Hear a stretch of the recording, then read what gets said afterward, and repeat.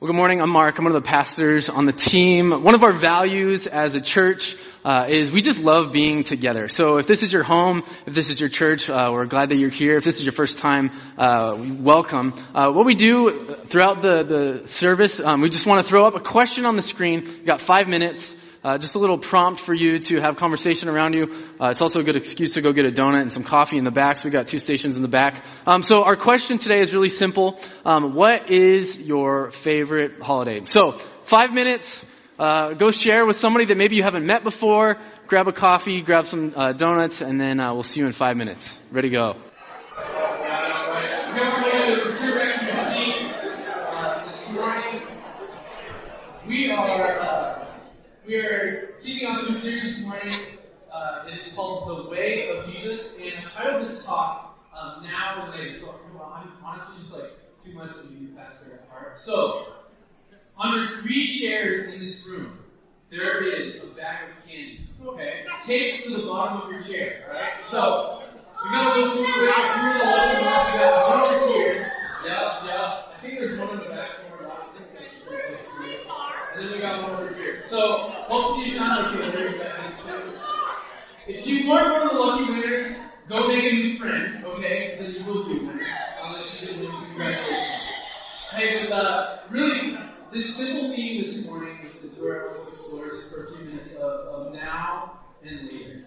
And so, throughout this year, really, we're coming up on 2 years, straight since Pastor Austin and the other family have moved in and started serving here. And it's been really cool because, as a church, we have a history, we have a story that God has brought us through. And yet, clearly, I hope you feel like there's this new season that God is inviting us into that is really exciting. One of the things that we started to live into is the simple purpose of who we are as a church, our vision as a church. Anybody know? We exist to find and follow Jesus together. I heard some murmurs. Okay, I heard some murmurs. Good. And so, what I love about this is it's something that we're doing as a church. It's not just this is what we're doing on Sunday morning, but this is what we're doing as a church. So, earlier this week, as our students have began to live into this as well, we've kind of been looking at different renovations in our youth space. And we had 2 of our youth leaders working on this new graphic that they put up on the wall. You can check this out. As we as a church are seeing this not as a vision for the adults and the kids and something else. No, collectively, this is who we are. This is what we want to be about. We want to be about finding and following Jesus together. And it also helps if you have good artists in the room too, right? So, yeah. Amen to that, right? Yeah. So, as we think about where we've been already this fall, as we kicked off our vision series, it's just really simple. We've been clinging to these 3 simple phrases: to be with Jesus, to become like Jesus, and to do what Jesus did. And so this morning we do begin this new series called The Way of Jesus, where we'll continue to really just drill down a little bit more into this framework of discipleship that Jesus offers us in aligning our lives to become more like Jesus. So this morning's text is Matthew chapter 5. If you have your Bibles, you can turn to it. Students on Tuesday nights, we've actually been trying to bring our hard copy Bible, so maybe you can do that here on Sunday mornings too. If you don't have it, it'll be on the screen. But these words are the first recorded teachings specifically to Jesus and his disciples. As he called his disciples and kind of gathered everybody up, this is the first recorded teaching, at least in the Gospel of Matthew, to his disciples. It's also known as the Beatitudes. And so I want to just throw out one question as we read this morning. Impressions, specifically first impressions, are really important. Would anybody else agree with that? When Lauren and I first moved here in 2018, we came to visit in April. And this was one of those April days that was 70, sunny, and clear, right? You know those days. And we're I don't know what everybody's talking about. Seattle is amazing, right? This place is incredible, right? And you had this quarterback that got traded to the Broncos, but you had 10 seasons with him. Super Bowl, right? MVP, great first impressions, right? He's going to move on to the Broncos. It's going to be awesome. That first impression has not carried him through, right? A little bit different first impression. When I was a kindergartner, right? Very first week of school, right? So many emotions, so many nerves. You go onto the playground. It's recess, and literally the first 5 minutes, I sat down to tie my shoe. sat on a bee, got stung by a bee, right? Like, terrible first impression of what school is going to be. Mom, I never want to go back. I just get stung by bees, right? And so as we look at this text this morning, specifically the Beatitudes, I want us to have this question in our mind. What is our question? What are the first impressions of Jesus while he's teaching his disciples? Like, again, these are the first things that he's sharing to his disciples. Like, what first impression was Jesus making to his disciples? And so hear these words from Matthew chapter 5, beginning at verse 1. It says this. It says, "Now when Jesus saw the crowds, he went up on a mountainside and sat down. His disciples came to him, and he began to teach them. He said, 'Blessed are the poor in spirit, for theirs is the kingdom of heaven. Blessed are those who mourn, for they will be comforted. Blessed are the meek, for they will inherit the earth. Blessed are those who hunger and thirst for righteousness, for they will be filled.'" Again, looking at these first impressions of what Jesus is speaking to his disciples. He said, "Blessed are the merciful, for they will be shown mercy. Blessed are the pure in heart, for they will see God. Blessed are the peacemakers, for they will be called children of God. Blessed are those who are persecuted because of righteousness, for theirs is the kingdom of heaven. Blessed are you when people insult you, persecute you, and falsely say all kinds of evil against you because of me. Rejoice and be glad, because great is your reward in heaven. For in the same way they persecuted the prophets, who were before you." Would you join me in prayer? God, we come to you this morning wanting to take inventory of our lives in the ways in which we are following things, whether we realize it or not, whether we like it or not. We are becoming people who are formed. God, today we want to become more formed like you, to realize the ways in which you are calling us into a new way to follow you. Lord, so may your words be spoken here today, God. May we not leave this place unchanged. We ask these things in the name of Jesus. And everyone said, Amen. So when we think about where we're going in this next season, it's really exciting. And so when Austin we had this conversation earlier in the summer, he was like, "Okay, you're going to start this new series with the Beatitudes." I'm like, "Awesome! I got 6 weeks to talk about the Beatitudes. Like, there's so much here." He's like, "No, dude, you got to do it in one." It's like, okay. So that's going to be a little bit more difficult. So today I want to offer really just like 3 observations that really are like a theme throughout these 12 verses. And I wish we had the time, maybe someday I'll pitch it again, to actually look at it, right? But these 3 observations, or these 3 themes, continue to come up in these 12 verses again that Jesus shows us as his first impressions. And so really simply today, this is where we're going. Really simply, it's the way of Jesus is to live now like you'll live later. The way of Jesus is to live now like you'll live later. Some view the Beatitudes, or specifically the Sermon on the Mount, as maybe like an ethic that is too high or too lofty to obtain. Like some of the words, some of the things, the framework that Jesus is presenting, like it feels almost unattainable or unachievable. Other people see it as, we've had 2,000 years of commentary and studying on this, right, as Christians. Other people see it as aspirational, right? Like something that we can actually do, actually achieve, actually live into on this earth. And yet clearly, Jesus presents a deep connection between the now and later. What is now and what is to come. The present reality and a future hope. What is now and what will be later. And so, very simply, this first observation that I want to bring to us today, not every sermon is really good with 3 points, but today is like a really easy 3-point one, so I'm going to throw 3 of them at you, okay? This first observation, the word blessed shows up 9 times in this phrase, right? And really it's this theme, blessed now and blessed later. Right? So, for instance, verse 7, it says, "Blessed are the merciful, for they will be shown mercy." Jesus is naming the fact that you are experiencing blessing now, but something will be coming for you later on. I don't know about you, but this word like blessed or phrase like bless you or God bless you, like, it's used a lot in our culture and sometimes it feels like a little empty, right? Like, what does that actually mean, like in that exchange as a salutation or whatever? Something that we talk about oftentimes with students is really simple. The word blessed simply just means to be near God. The word blessed just simply means to be near God.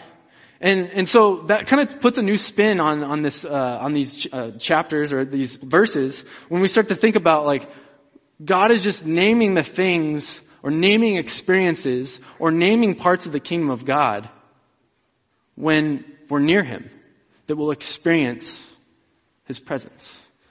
Blessing or to be blessed is simply to be near God. And again, as humans, as students, we talk about this all the time where we see a blessed life or to live into the blessed life or whatever that means. We see so many different definitions in our culture, in our society, specifically in this community, right? Like, what does it mean to live the blessed life, to experience blessing?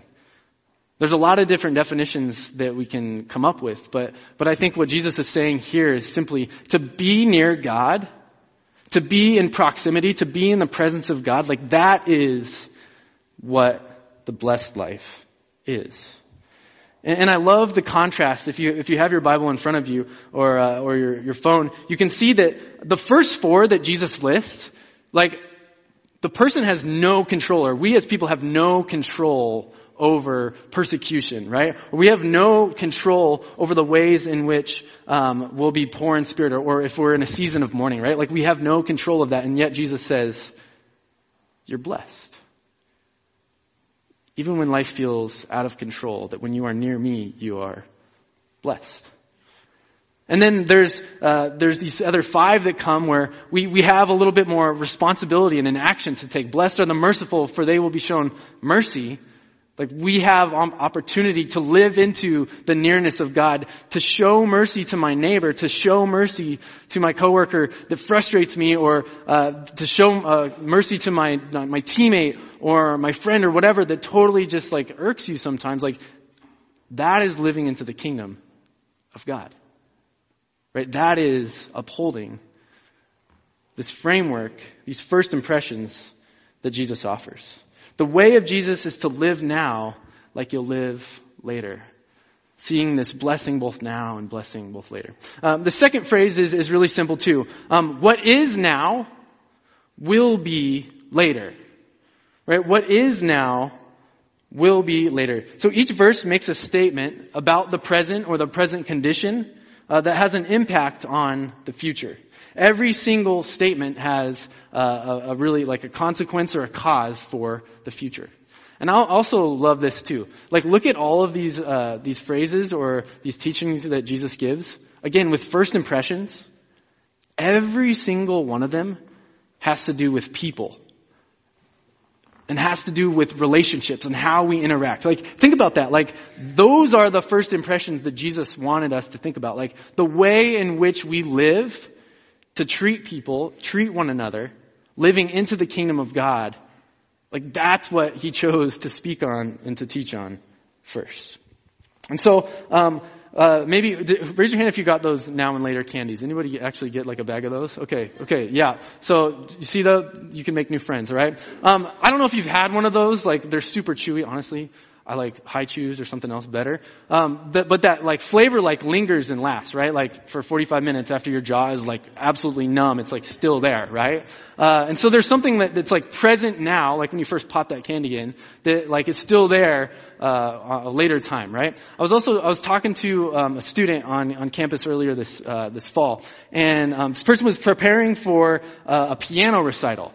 And they're like, yeah, I have this piano recital. I've been practicing for a couple years. It's 45 minutes. I was like, dude, that has got to be a ton of music that you have to not only read, but like to learn. He's like, actually, like, I know it. Like, I know it by heart. I don't even really have to read the music. I was like, what? I can look at 2 chords on the guitar and then I have to like look where I am, right? And so, but for him, it was just like, it just became part of him, right? It just became part of who he was, that like he put so much practice in the now that he knew what to do when the time came, right? Or it often, like for athletes or anybody else that's like preparing for something big with training, like you put in the time in the now to reap the benefits or the payoff that will come later. This is the same thing. Okay, so let's just be students of the Bible for a little bit and look at these verses in a way that really just shows us how our present condition, or the present condition that Jesus is speaking to,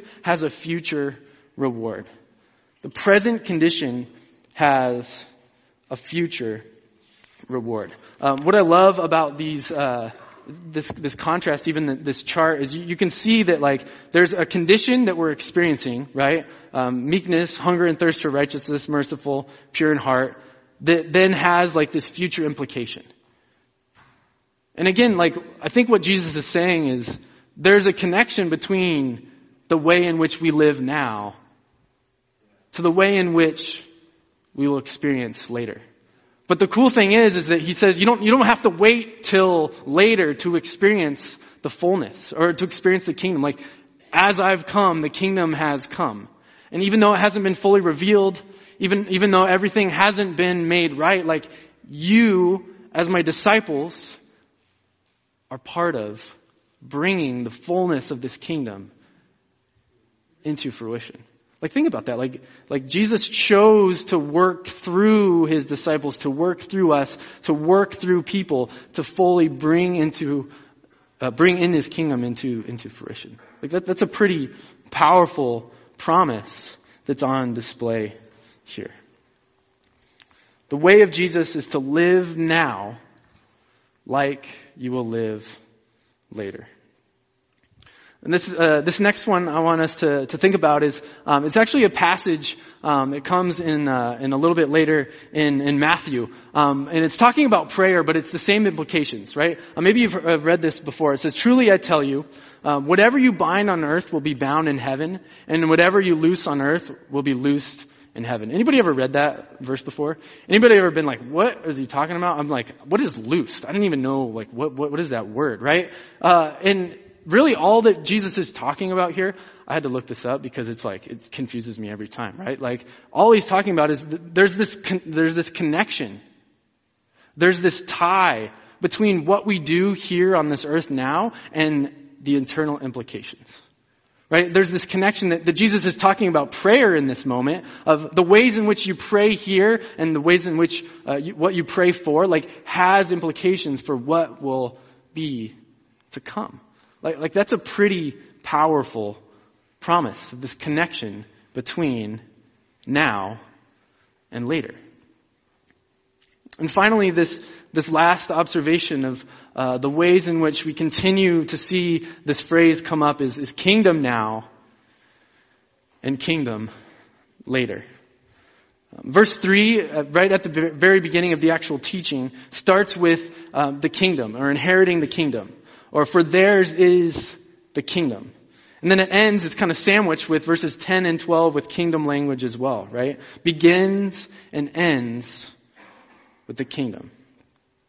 Again, going back to Jesus and the first impressions that he definitely thought through really intentionally. Like, he wanted us to catch the fact that the kingdom is something that we can't miss. The kingdom is something that is continuing to unfold as Jesus has come and yet is not fully revealed. And the thing about this kingdom language, right? Like, it would have been really familiar to a lot of people in that day and age, right? Like, Israel was in control by the Roman Empire, right? And they had been conquered and they'd been under Roman rule for centuries, right? And so they knew what it meant to live in a kingdom. But maybe you've heard the phrase like Pax Romana, right? Like this peace that came in the Roman Empire. It was a peace that came through force. And then here comes Jesus on the scene, completely shifting and reframing and flipping up the idea of kingdom. He says, this kingdom is going to be one of love. This kingdom is going to be one of, not of coercion or power or suppression, but one of mercy and one of righteousness and one of wholeness. I love the ways in which, I think really intentionally, even in the translation, for theirs is the kingdom of heaven. Like it's possessive, right? Like he's saying that it belongs to you, to his disciples, to us. Like we are the ones in which we have inherited this. To live into this kingdom is one that Jesus continues to invite us to. And so what does this mean? What is this now and later language? What does this mean?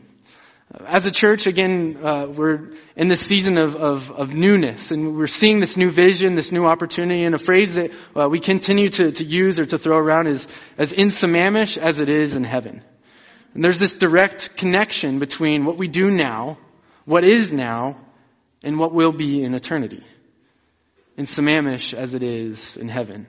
In Seattle as it is in heaven. On earth as it is in heaven.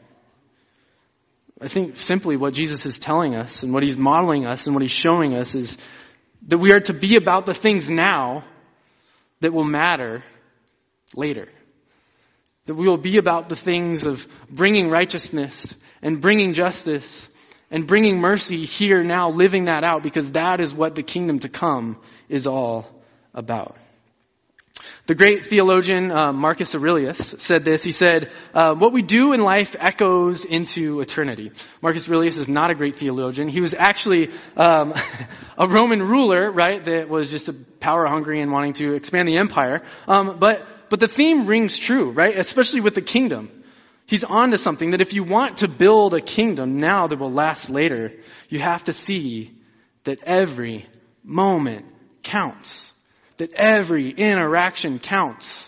That every word counts in the ways in which we interact with our friends. The ways in which we interact with our spouses. The ways in which we position ourselves with our neighbors. If we are living into this kingdom, that every word and action counts. And so how do we live this way? What we're doing now actually having eternal impact. I think it's really simple. This is probably one of my favorite quotes that I've ever come by. I've used this with students multiple times. It says, every day do something that won't compute. Love the Lord, love the world, practice resurrection. If you want to know how to live into this framework that Marcus Aurelius gave us, is to do something simply that won't compute. Again, because it's a new type of kingdom. Right? The power kingdom would say, like, do whatever you can to amass wealth or to amass land or to amass purpose, right? In the Roman Empire. And Jesus comes along and says, no, actually, what actually builds the kingdom of God is doing things that make no sense. When someone harms you or does something wrong to you or talks bad about you, you turn around and show them mercy. In the same way that God has shown you mercy. When your neighbor does something that deserves no forgiveness, Jesus says, you are to go and to forgive just as I have forgiven you. And friends, like you would agree that to the world that makes no sense. Right? That does not compute. To live into a world where forgiveness is offered, that doesn't make sense to a worldly framework. To this old type of kingdom. And yet that's exactly what Jesus invites us to do. And really, it hinges on the fact that God showed us the most prime, perfect example of something that doesn't compute. And coming into our lives through incarnational, to be with us. That makes no sense. That does not compute. And he goes even further, right? Is to give up his life. Jesus and his life, death, and resurrection does not compute. That makes no sense in worldly terms or in just rational terms. That you would give up your life for someone else. And yet that's exactly the God that we serve. The God that we know. The kingdom that Jesus was ushering into. And as Christians, we cling to this hope of this now and later kingdom, of the resurrection being the hope that we hold on to. And in the ways in which we have eyes to see opportunities to do things that don't compute. It's as simple as that. The way of Jesus is to live a way that doesn't compute with the world, and yet makes a ton of sense when we live into the kingdom. Thanks, Bill. That's right. So very simply, this now and later language, right? We see the blessed now and blessed later. What is now will be later, and the kingdom now will be the fullness of the kingdom later. Quite simply, the way of Jesus is to live now like you'll live later. To live now like you'll live later. This is the way of Jesus. Would you join me in prayer?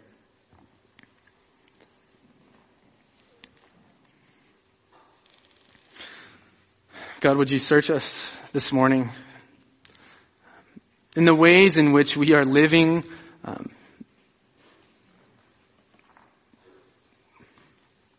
with short-sightedness. God, with ways that we live holding on to things and clinging to things that are not of you. Lord, search us and show us in our lives where we have opportunity to live the way in which you have called us to live. Lord, may we not do it alone. May you bring people around us, maybe even some in this room this morning that just need that community of what it means to live your way together. God, may we be that for one another. Lord, as we continue to seek first your kingdom, God, may it just continue to transform our hearts, and the ways in which we live now continue to shape the ways in which we hope for your resurrection and ultimately our resurrection that will be experienced. God, search us today. Show us, even this afternoon, this next week, in our lives, in our families, in our neighborhoods, in our communities, of how we can live this way. Jesus, we give it to you. Amen.